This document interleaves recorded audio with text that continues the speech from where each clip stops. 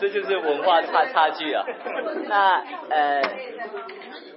我们抓紧时间，因为等一下会后还有很多人有事工啊，有事工啊。那我们好不好？我们请玉堂带我们开始祷告哈，要等一下再讲话啊，谢谢。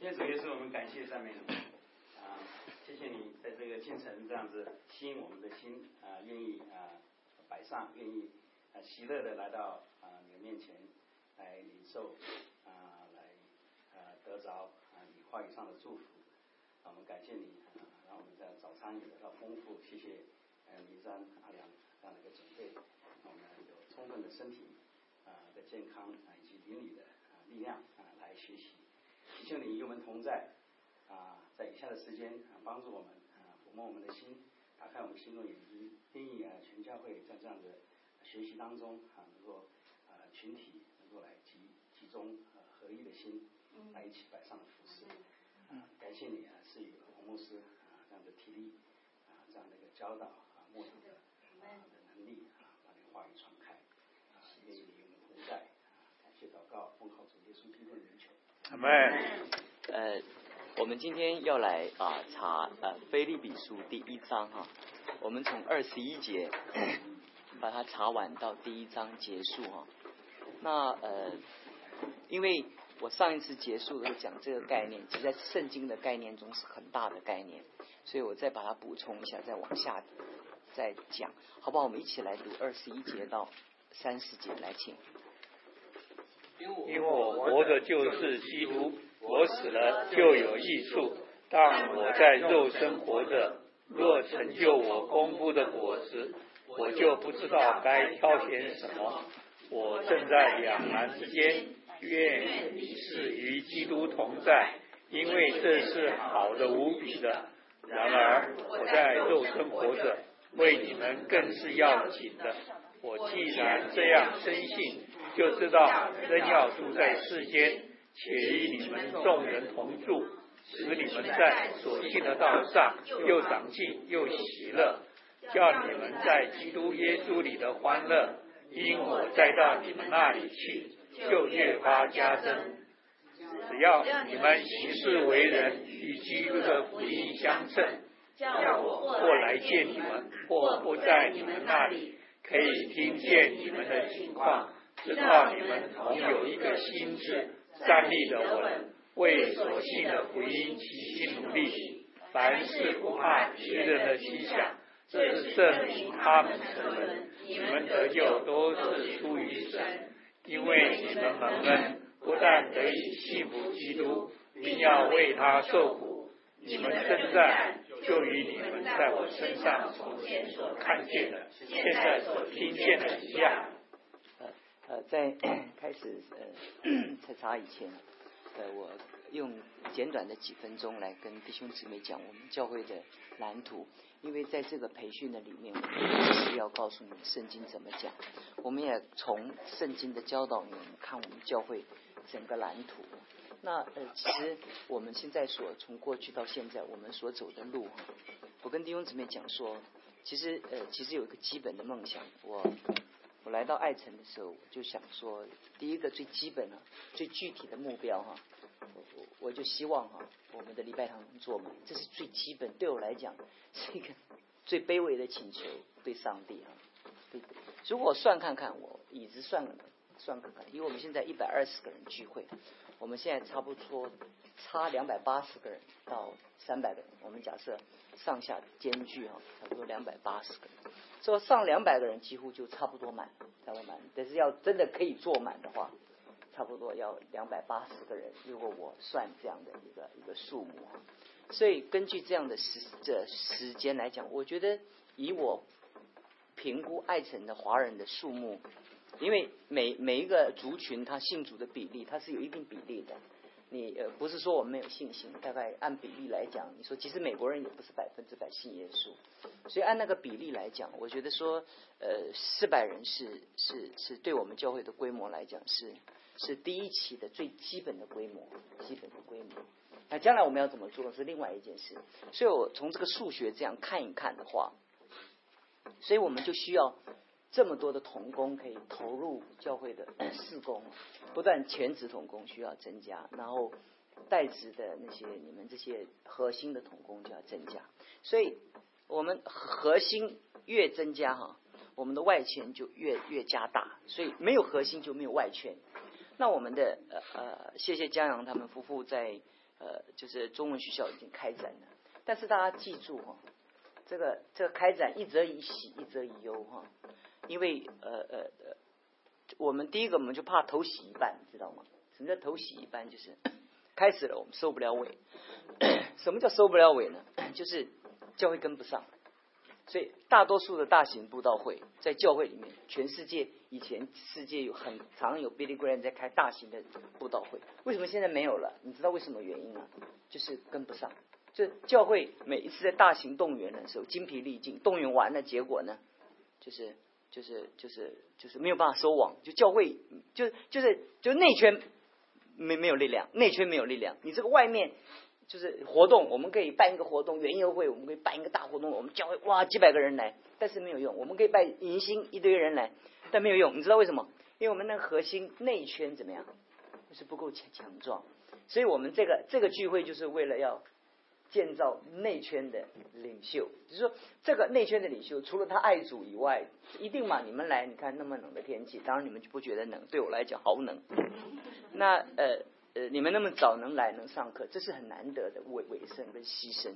可是保罗等一下我们会查到，就是这是一个基本的，对信仰来讲，这是一个非常的一个最大公最基本的需求，也是最大公约数。所以我们就期望弟兄姊妹说，在这个情况之下，我们期待，所以你可以带其他的人开始来追求，因为大家来追求的时候，就可以扩大你的内圈。今天有一个新人还没有受洗，他也愿意来追求，好不好？很好，就是扩大内圈。一般在我带领的教会，从一个人信主到小组长，我们3年，我们只给他3年的时间。所以就是因为一个人从信主到小组长，所以很多传统教会说，从信主到小组长，哇，30年，这样。那你这样的速度怎么样？就太慢。但是一个人他信主以后，他在大聚会信主以后，他怎么能做领袖呢？他就必须参加团体的培训。那个人的追求好不好？好，个人的亲近主啊，到山上去祷告啊，再到个人祷告，好不好？很好。但是这个个人主义的追求啊，让教会没有办法集合。所以现在我们在这边的华人很习惯啊，我们很习惯，就是很高兴就在家里2-3个人聚会啦，2-3个人奉主的名聚会啊，这叫胡闹。他只其一不知其二，他不知道教会不跟摆杂货店，不跟摆地摊一样，这都乱搞，所以就搞得教会弟兄姊妹也没有人能反驳，因为这是错误的这个教会论，所以弄得华人的都4分5裂这样。其实那是一个错误的一个分离主义，那根本错误的。我没有时间跟你讲教会论，但我只是告诉你说，跟弟兄姊妹讲说，我们现在一个梦想就是告诉你自己，你不管你吃饭睡觉就是280。我们具体为280祷告。你说300可不可以？也可以，300勇士、300壮士都很好。但是我们对，不是你就开车，你就说280，上帝啊，280。因为祷告你怎么样？要具体，你不能说上帝我们要复兴什么？我们复兴的状况是什么？就280啊。这个对你来讲，如果在我的经验中，对你来讲你是很难想象的。就对我的经验中，我觉得这是很卑微的梦想，因为对我来讲，我建立的教会，我超过这个数目那么多，对我来讲，我很简单。我在台湾教会，我们小组长就是150几个，就是150几个。我们在培训的时候就是150。那如果假设是这样，你就知道我们就带领一个人信主的时候，他的目的不是让他信耶稣，维持基督教的信仰，就是要他怎么样成为主的门徒，成为教会的领袖，才会280嘛。他如果一个人信主，如果我们姊妹信主，要到30年，你看我们30年加上有一些被主接去，那这还差不多了，永远维持这个数目了。你们懂我意思吧？如果我们的期待是这样，所以一个人理想是从一个人信主受洗，所以一个人信主受洗是很严谨的。我们对他的期待就成为领袖，就不是说成为一个基督徒。所以这是我跟弟兄姊妹讲的第一个分享我的蓝图啊。所以我就想说280，那我早也想，晚也想，吃饭也想，所以280。我就跟神讲说，这个太卑微了，这个我也许你可以上帝可以责备我信心太小，但是对我来讲，我觉得第一期的工程大概就这么多了。这个，可是在第一期的工程中，我们觉得我们要改变我们每一个人的思维，所以我说讲我的蓝图，就是我们已经开始在军团的步伐已经开始往前了。如果中文学校进来的时候，大家都是看着这些人来的时候，都是他带台子来，他坐在那边看报的话，就是跟不上，就到最后就头洗一半，弄到最后怎么样？到底上中文还不上中文？如果他来也是打球就回去了，就是根本聚会也不来，因为他必须认识我们。你要知道，一个人他完全不认识主，他要认识主，产生渴慕，这个需要很长时间。但那个关系需要被建立，所以我跟弟兄姊妹讲说，这是蓝图。那大家如果能摆在心上的时候，就跟神祷告一件事情。其实我讲一个见证，就在我们当中发生的，就比较亲切。其实很奇妙哈。那我想那个裴倩为他的家人祷告。其实有为有一个妹妹哈，很奇妙，你奇妙到一个地步。当为他家人祷告的时候，他有一个妹妹哈，在台湾我们教会有一个姊妹哈，替他清扫，你知道吗？清扫 clean， 所以就是固定，他就跟他清扫，所以很好的朋友。后来就在这1-2年当中，他就带他来教会，知道吗？你看那个多遥远的关系，这个几率怎么样？他说是不可能嘛，这怎么会那么熟啊？所以有为的那个妹妹就被那个他的那个在他家里帮助清理的那个姊妹带来教会。弟兄姊妹，发生什么事情啊？他就慢慢的来教会，这个1天打鱼3天晒网，就偶尔来这样逛一逛。后来就慢慢聚会就长一点来。后来再有一次，我在讲道的时候，我有感动呼召，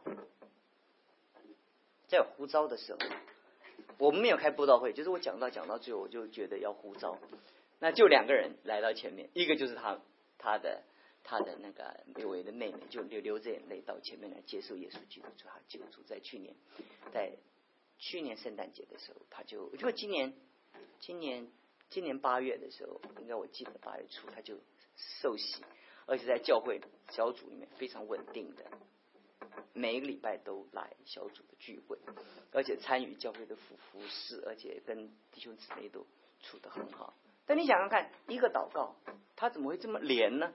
这个八竿子打不着嘛。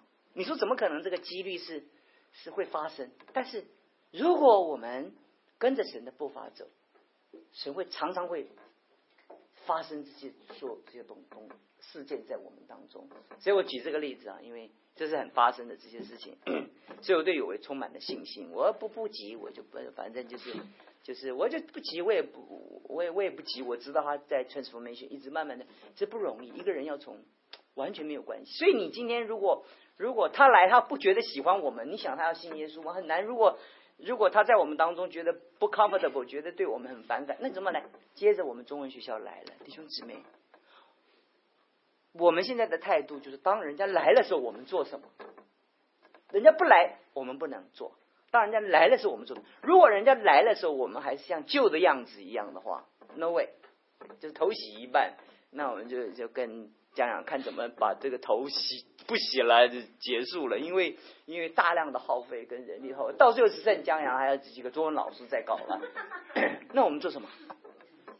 对不对？就变成几个教中文在那边跟江阳他们这些他们开他们的会，跟我没有关系。就好像姚师兄他们的跟那于金他们跟我约很多次谈音乐的事工，每一个事工是教会整体的战略。那所以整体的战略的时候，那大家会想到这是一个梦想。所以我对音乐事工的我的梦想是什么呢？就是如果可以的话，没有别的事，都参加诗班。为什么？那些不信主的人他不一定现实，他可以直接参加诗班，他可以在诗班的里面跟我们团契，对不对？那至于说在诗班里面，他是人可以最简单，这个诗班是一个基督徒最起初的一个服事，他只要不要像我一样五音不全，只要是有声音，说话有声音，然后再经过那个慈兄姐这样调教之下大概就可以了。就像这个事工，我就觉得说大家就 focus 我们已经有的事工啊，即将开展的事工，音乐的事工是已经有的事工，我们抓住它。那雨金跟我讲一件事，我很感动。其实我没有梦想，我只是把你们的梦想编织起来，变成一个彼此有关联的梦想。因为每一个同工都有梦想啊，我只是一个梦想的编织者，我不是一个梦想者，因为我不能够完成一个你都不想要完成的事情，对不对？我不可能在你们当中做一个你都不想要完成的事情，那我怎么办？那我唱独角戏了嘛，是不是？那所以事实上所以于金跟我讲，他有一个梦想，他在80周年庆的时候，他说你看，如果有一天我们有50-60个、100个人的诗班，你知道有500个人的聚会，400个人聚会，就有50-60个人的诗班，对不对？那唱起来那个中气也十足啊，也有力量啊，那这样神的名也得到荣耀。那我就跟于金老师说，我说是。我说不但你，我说弟兄姊妹也有这样的期待，但这个梦想要不要付代价？梦想是流泪撒种嘛，但是我们只有欢呼收割，我们不想流泪撒种。天下没有白吃的任何一餐，不要讲午餐，白吃的早餐也没有。如果没有明山他们夫妇这样，哪里有？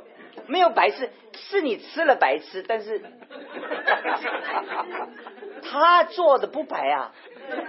他们之前要设计，所以明山上礼拜跟我讲说，这个下礼拜只有麦片。我心想说，他里面的心机很重，他一定有很多的花样。我就在讲，果然我今天一来哇，这不输每一个礼拜的那个丰富的量。弟兄姊妹，流泪撒种的。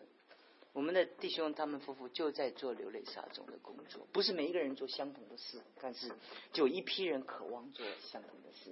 我就把蓝图现在我结论就是，我不是一个梦想家，但是我是一个梦想的编织者。我把你们每一个人梦想，所以我跟你们讲280不是我的梦想，是很基本嘛。你来到教会，你看见那么空荡，你没感觉吗？有感觉吗？就你搬在一个屋子里面，是不是？你看里面沙发要没沙发，要电视没电视，你住起来你不觉得很奇怪吗？你屋子里面就睡地毯，然后什么都没有，你一进去其实觉得不像家嘛，对不对？那今天教会也是一样，你一进来主日敬拜的时候，看这一条长条椅子坐一个人，整排下去3个人，而且分散平均占满了整个礼拜堂。你如果爱神的话，你不觉得心酸吗？在我们爱神这个附近，在我碰见的华人教会，有哪几个教会像我们有那么好的设备？对不对？有哪几个美国教会对华人教会像无私慷慨的牺牲，长期的忍耐 long suffering 对不对？是不是要忍耐我们呢？我们有的时候聚完会哇就不走，就弄人家在旁边很。我记得以前礼拜4晚上的时候，那个要清理的在旁边等嘛，其实是长久的忍耐。那事实上他们有一些心中也不是灵性都在高峰，但是生命中你要了解一件事情，就是如果我们复兴，就让那些流泪撒种的觉得值得。我的结论是这样。对，明山在做这些看见大教会建造了，他就觉得值得，他心中有一种值得。对，你应该跟我们每一个弟兄姊妹讲，愿我们彼此都成为一个值得的人。我跟你在一起，我觉得很值得。那我成为你们的牧师，你觉得很值得？我觉得我做你们的牧师，我也觉得很值得。那夫妻不是都是这样吗？教会也是这样吗？如果当有另一方觉得不值得的时候，那关系没有办法维系。所以我们跟 couple 的关系也是这样。如果我们付心了，他们会觉得为我们的牺牲是怎么样？是的啊，对不对？对，他们看你们站的位置怎么什么都不结果子，就是对他们就觉得。当然我们中国那句话更粗，我就不讲了。好，那我很文雅，我就不讲了。对不对？对。好，那我就把蓝图跟大家讲，就是说，希望大家能够了解我的蓝图哈，就是说，对着基督的信仰。那腓立比书是保罗对自己内在心灵宣告的一个最心灵的触摸的一卷书，知道吗？因为保罗在腓立比书他的那个感情的流露哈，他在哥林多前书大多数是显示出治理的权柄跟对罪恶的愤怒，但是在腓立比书，腓立比教会是保罗最受安慰的教会，所以遇见最熟悉的人、最亲爱的人，他所讲的话都是发自于内在心灵世界的那个话，对不对？就是那种很好嘛。你那么多的教会当中，那如果我跟这个教会的关系，就这个教会让我太感动了，那我当然源不绝的会讲出我里面对他的期待了。那腓立比书就是一卷书。保罗讲到，所以我上个礼拜讲到说，人跨越生死，人才能够征服生死，人才能够跨越这世上的那种物质主义的一个捆绑。上帝从来没有让神的儿女活在贫穷跟那个疾病中间，但弟兄，神的儿女不能够在贫穷跟疾病的恐惧中富有。我再说一遍，上帝从来没有期待神的儿女一天到晚受苦，然后透过受苦，然后我们经历我们的信仰。上帝从来没有做父母不要孩子受苦嘛。但是有一件事情，当孩子的心态中他怕受苦的时候，这个孩子没有盼望，对不对？所以我们常讲，中国人讲一句，含着金汤匙出生，含着金汤匙长大，这个孩子没有用。就是说上帝并不是期待我们活在困苦中，但是如果我们不跨过困苦，我们如果没有对困苦彻底的透视的能力，我们没有办法成为一个真正的基督徒。那保罗在这边讲生死也是一样，所以你们笑我的时候，上一次说我为什么我每一次来你这边或者出国，我们只要教会出去的话，我们一定保险，因为我们除了祷告以外，我们相信一件事情，是有神的美意如果发生一件事情。但如果我坐飞机如果掉下来的话，我想我得创造一些价值吧，对不对？这就很简单嘛，就是但是我们预备，我们 I'm ready， 但是并不是代表我的飞机会掉下来，但是我告诉你，我预备好了。是如果一个神的儿女，他对这个生死，我最近在想一件事情啊，就是为什么我们要检查身体？不是怕检查身体，很多人说还有怕一检查就有事，不检查就没有事，这是哪来的理论？那这检查让我们觉得是跨越生死，就是如果它发生，我面对它，就是这么简单。如果就是发生了，我要看我什么时候会死，我就很简单，我就算准，如果我会死，我要预备，我要多少时间为我还活着的岁月来预备。可是很多人他的生命中不是啊，怕。如果你跨越人，保罗说他说照着我切慕所盼望的，没有一件叫我羞愧。你看见了没有？这个人能够跨越生死，他能够跨越生命中的任何一个生命中的困难。所以死亡是人生命中最大的罩门。其实说爱面子，对不对？我们很爱面子，爱虚荣，对不对？我们爱人称赞，对不对？当一个人连死都跨越了，他还会哎呦牧师啊，他说了我一句，哎呦我很伤心，他误会了我不要做了。如果你有正确的生死观，你生死都越过了，你会觉得他伤害你，是不是？所以我们就会发觉说，当我们神的儿女，当我们不怕的时候，真正才会有勇气。所以你在基甸他的300勇士中，你看见所有的人，如果人一怕了，基甸就说：“赶快回去，赶快回去，你不能作战，因为你会感染其他的人，让别人恐惧。只有勇敢的人能感染勇敢的人，能成为勇士。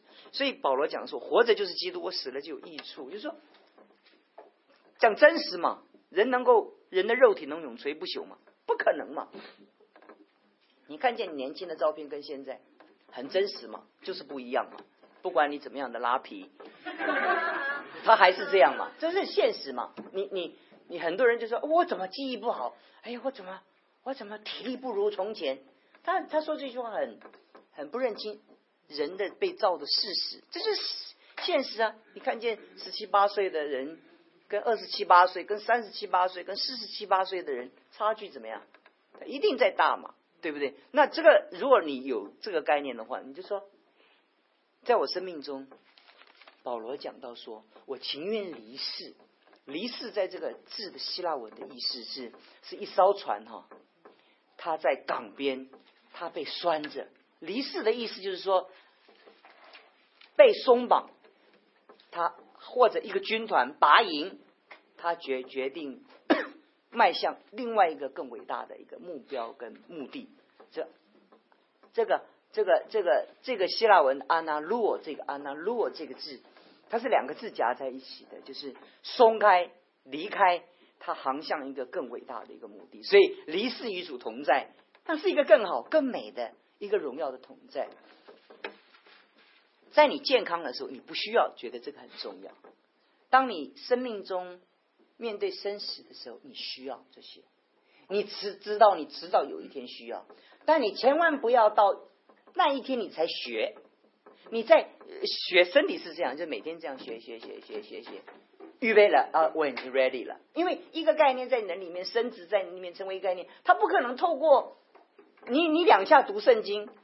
我做牧师，我看过很多将死的人，我告诉你，很多人在将死的过程中，死的真的不很安息，很恐惧，不甘愿，很愤怒。我看很多，我很少看见认了，你懂我意思吧？很少，就是不认，到最后就跟神祷告，为什么是我？都快断气了，还说为什么是我？对不对？因为他不觉得这是更好嘛，他觉得这是一个惩罚，这是一个刑罚，这是一个审判。但你记住哦，当你觉得是好的无比的时候，你心中就那个时候就放下来了，你的免疫系统增加了，你的那个心怎么样？平静了。你生跟死解决了，你的疾病解决了，你该去检查身体也解决了，懂我意思吧？然后你跟别人的人际关系也解决了，别人对你的伤害、攻击、批评，没死人嘛，没事儿，对不对？他杀得死你吗？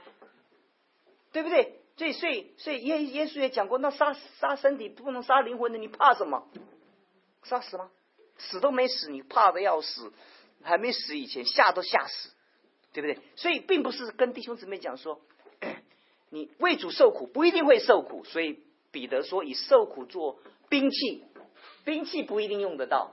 但是美国在这个世界上维持霸主的地位，就是他有全世界最先进的武器。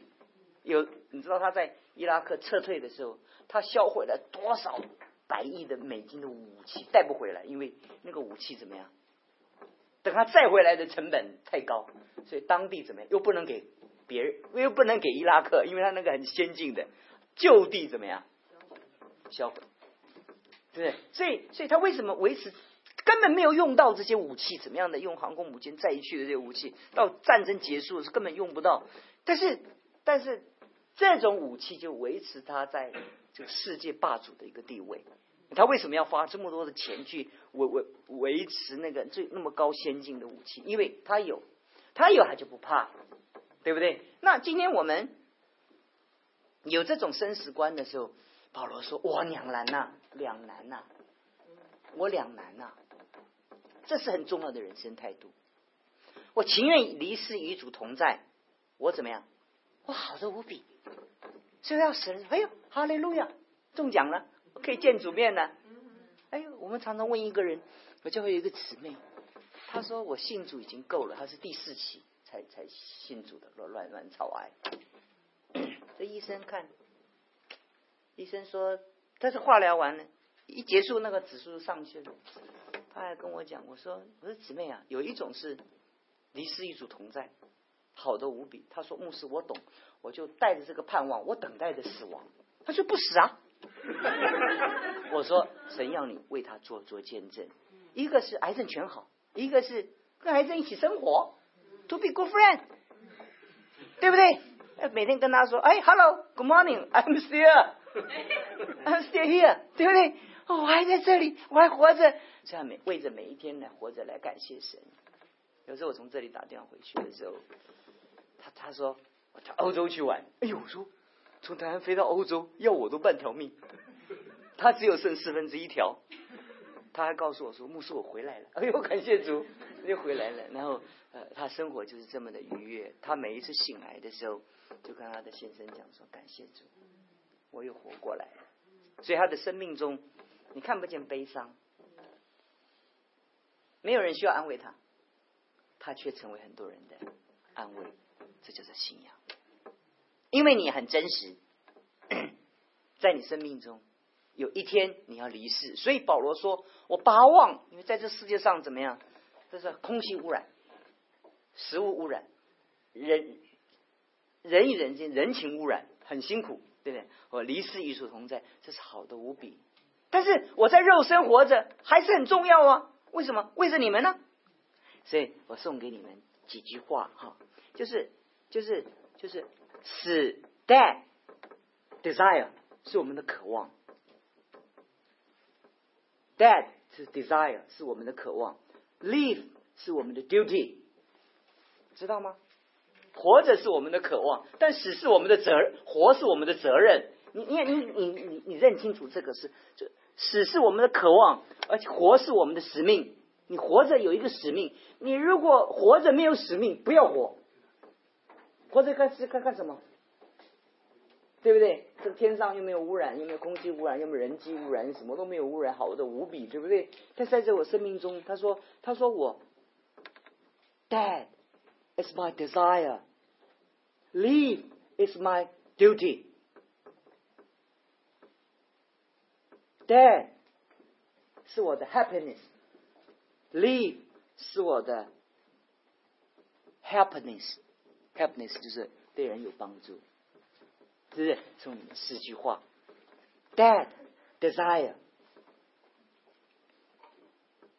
live duty, Dad happiness, lives happiness， 有用，很有用。我活对你有用，所以人活着是为这一个使命而活着，人的价值就显出来了。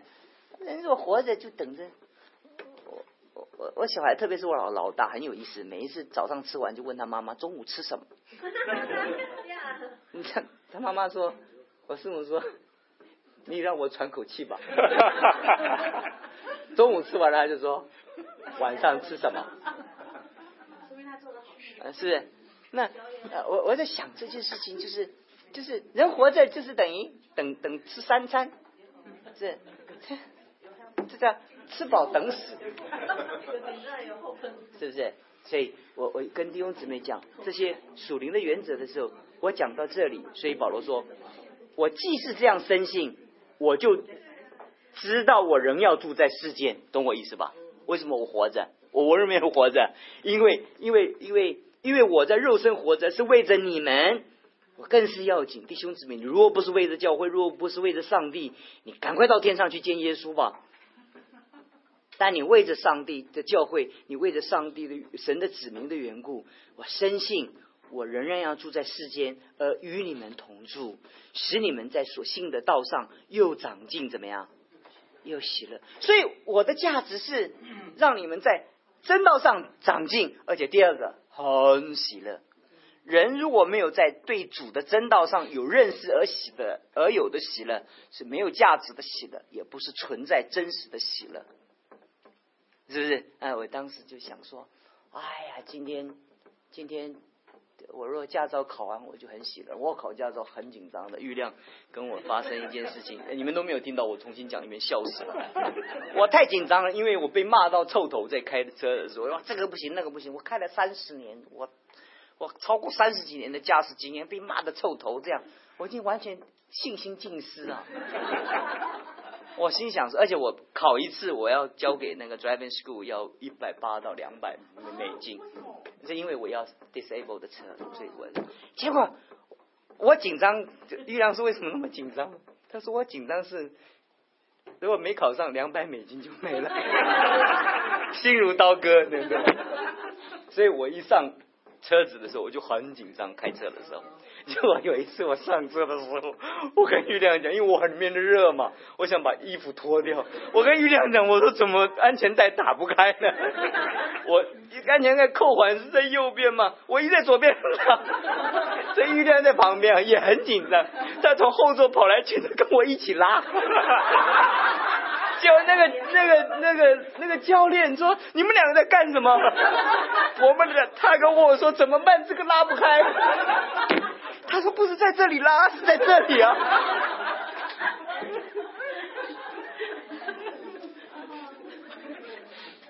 感谢你没拉断，拉断还要赔，对不对？对。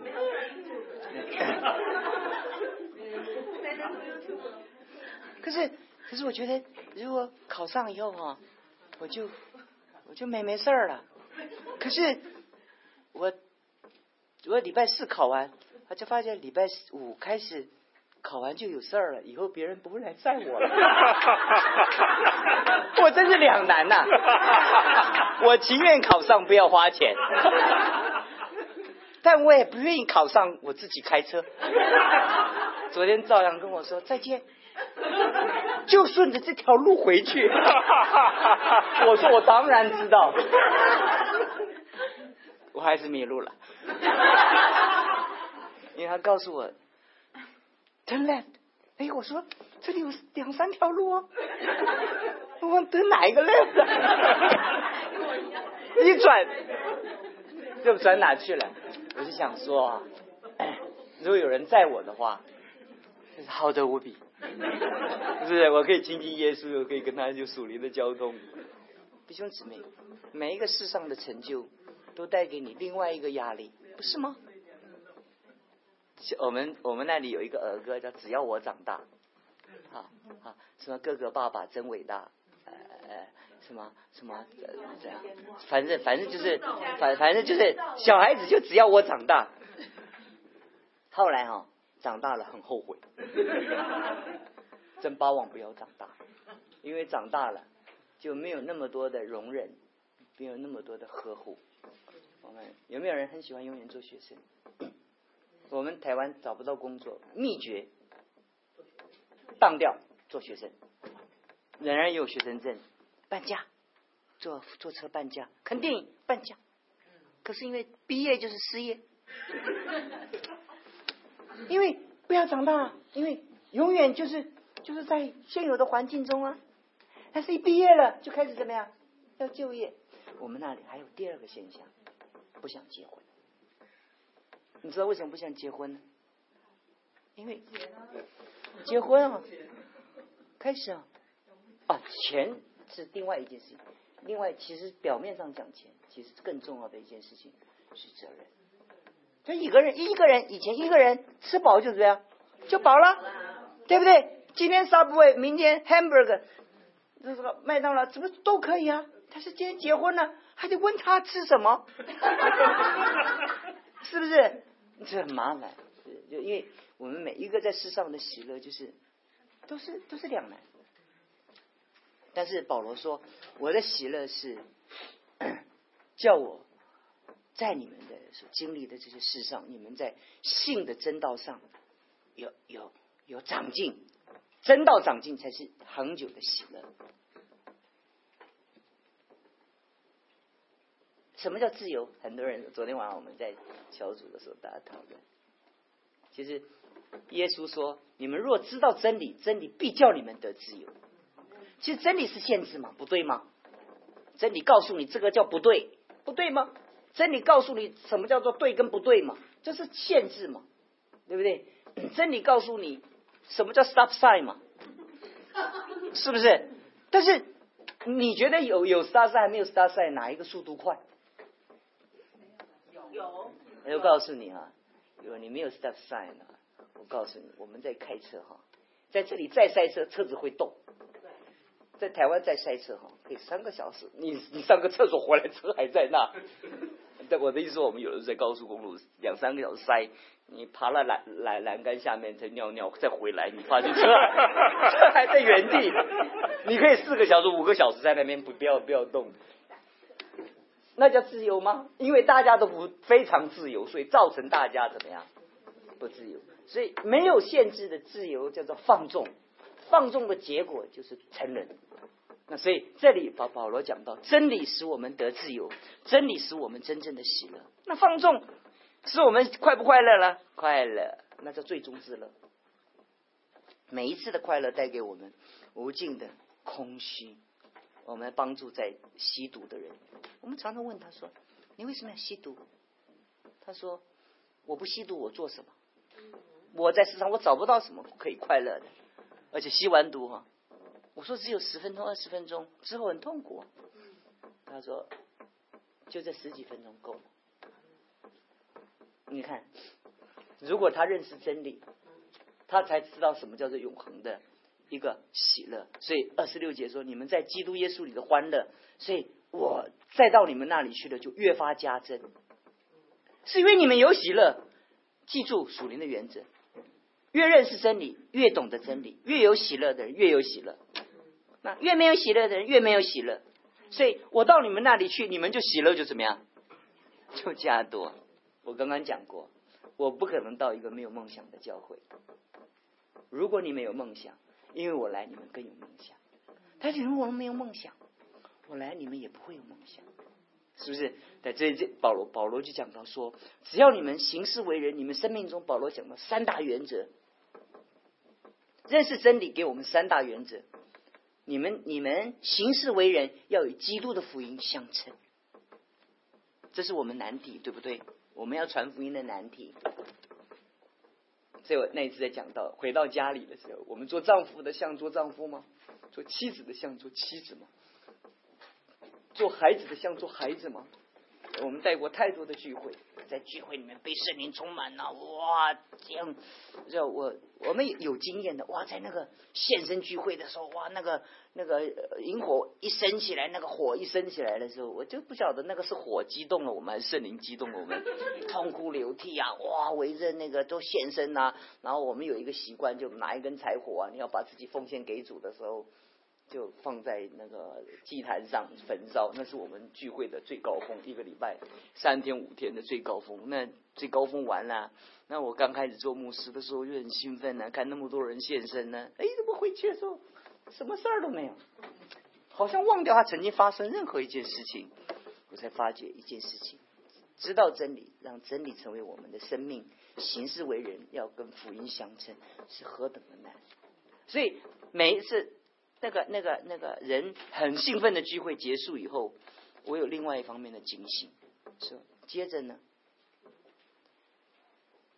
公主跟王子过着幸福快乐的日子。每一次那个电影 The End， 我就想说，然后呢，然后就他们有生孩子，他要喂奶，到底谁先喂奶？那个场景就不需要演了，因为大家都不要看了，大家活在那唯美的那个图画中，那不是真实的生活，不是真实的生活。所以你们行事为基督的福音相称。我劝诫你们这些做妻子、做丈夫的、做孩子的，回到家里的时候要相称。救恩是如何，你活出来就是如何。那第二个呢，要站立的稳，要站立的稳。那什么叫做站立的稳呢？它希腊文的意思就是生活要小心。我上一次礼拜讲到，犹大就让魔鬼进入他的心。耶稣在剥饼的时候，你看这么属灵的当下，却有这么邪恶的念头进入人的里面。弟兄姊妹，这就是撒旦。你在最高峰，你在跟神最亲近的时候，你不要以为撒旦远离你，在你最高峰的时候，撒旦正在你的边边告诉你。所以以前我刚开始做牧师，我讲道的时候，讲得很好，下来的时候，哇，讲得很好，那我就很得意啊。那我师母就说，我问我师母怎么样，师母说还好。结果我说，我感觉弟兄姊妹都跟我讲得很好。他说有几个，我说今天10几个。他说你有多少的会友今天？他说好几百个。他说你说了，那另外几百个人他们想什么呢？你知道他们想什么呢？这你只会觉得很好，在你的生命中。所以后来我学会了一个习惯，是每一次讲完道的时候，我回去第一件事情跪下来，我跟神讲说：神啊，如果有任何疏失是我应该承担的责任，但如果有任何的荣耀，当归给你，直到永远。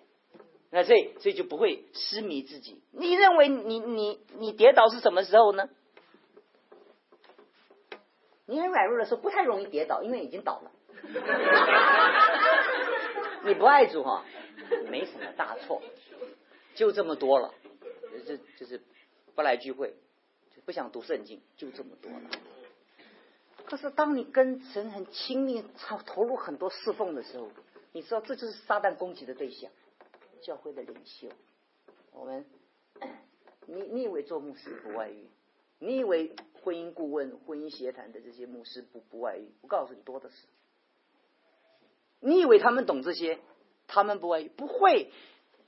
越高的人，他面对的挑战，面对撒旦的那个攻击就越大。所以我说，犹大不是被轻视而被，如果犹大永远是在那边拥有自卑感，他当然不会卖主。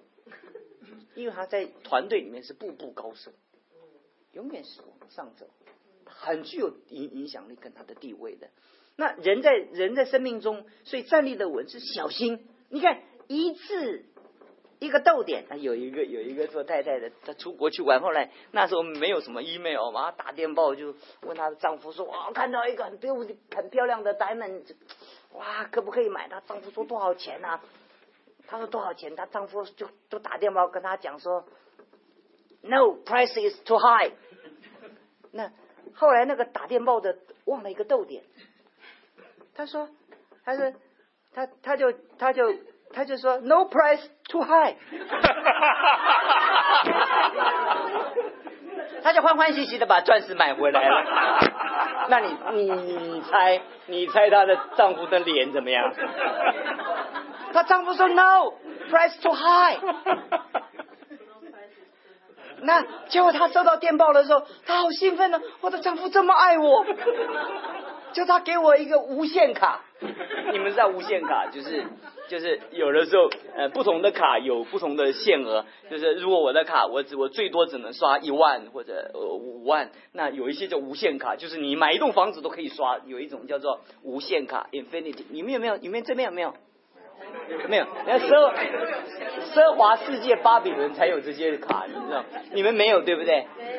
没有，在台湾有，上海应该有，北京都有，就是银行不是那叫无限卡，不是金卡那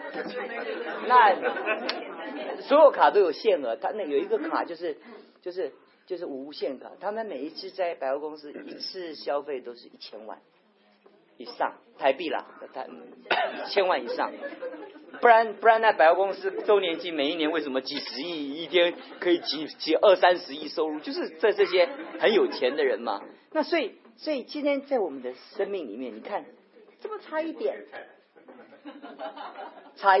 你看你生活中一个舒服的一句话，让你够麻烦了。你讲话少一个口气，多一句谨慎，少了一个谨慎，你收不完。我们在牧会中少了一个眼神，让我们精疲力尽。你看我们在聚会的时候，很多弟兄姊妹走，左手握一个，右手握一个，眼睛看一个。人家说牧师跟我握手，眼睛没有看着我，那我怎么看呢？弟兄姊妹那么多，我左手右手看一个，他说我只有握手没有心啊，你就知道吗？所以你知道每一个人就是你稍微这几秒钟就从此以后他就受伤 ，heart is broken 人就是这样，你在生活中，你对你的妻子、对你的丈夫，多少一个微小的一个动作，你就不谨慎，使你们的关系越拉怎么样，越远。记得吗？要生活要与福音相称，要站立的稳。你所有的谨慎。第三个，你才可能不怕敌人的惊吓。第三个，你就不会怕敌人的一个惊吓。就是这希腊文的意思就是说，那马惊吓的意思就是马受到惊吓不能控制，你根本不能驾驭。一个有恐惧的人，一个被恐惧抓住的人，他的情绪是没有办法被控制的。那你们有这些状况，三个条件，福音的三个这真理的三个法则，生活相称，站立的稳，没有惊吓的时候，你们才能够同有一个心智，站立的稳，然后让你们可以不怕敌人。29节讲到，你们蒙恩，不但得以信服基督，而且要为他怎么样受苦。这就是保罗刚刚讲的一个这一章的总结。在我身上，在许多圣徒的身上也看见如此。如果你相信耶稣，要预备为他受苦。所以如果受苦在你的里面成为真理的法则的时候，你就会学习遵行真理，站立的稳，不受任何的恐惧。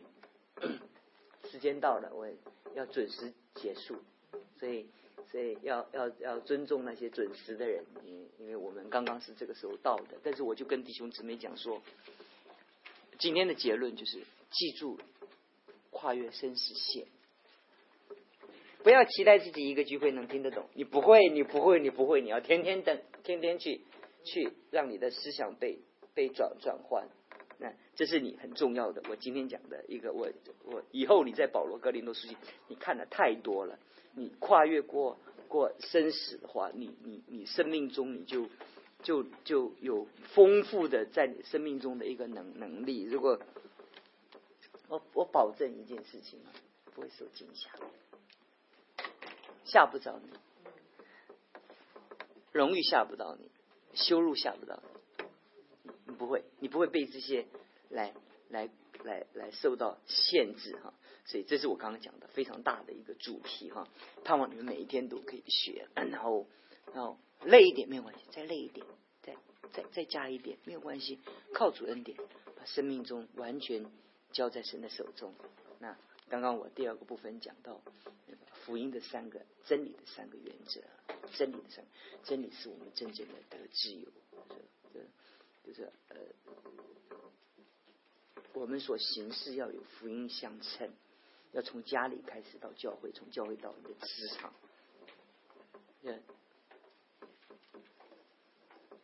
盼望我们每一个家庭都是一个可以荣耀神的家庭，每一个人来到我们的家庭都让我们人家觉得很温馨，看到做丈夫的是如此的体谅疼爱自己的妻子，做妻子的如果顺服自己的丈夫，没有办法争论，如果没有爱就找不到顺服，如果没有顺服你也找不到真正的疼惜。这个没有办法，鸡跟蛋蛋跟鸡，没有办法跟我辩论，我也没有办法回答你这个概念。大多数做丈夫的喜欢听到丈夫是头，对不对？那做妻子的就是喜欢听到丈夫为自己舍己舍命的意思。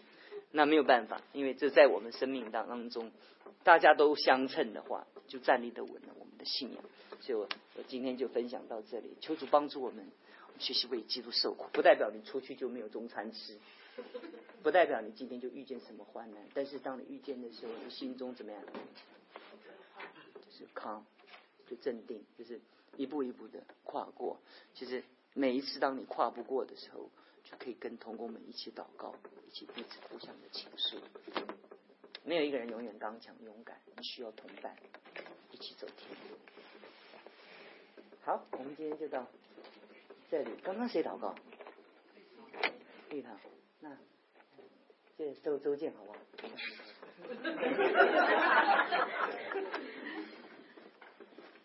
谢天父，让我们在这个清晨正边能够享受这么一好的领袖培训，让我们能够坦然面对前面，无论是生是死，我们都能坦然面对，像牧师说的那样，能够在基督里边，在真理里面活出自由。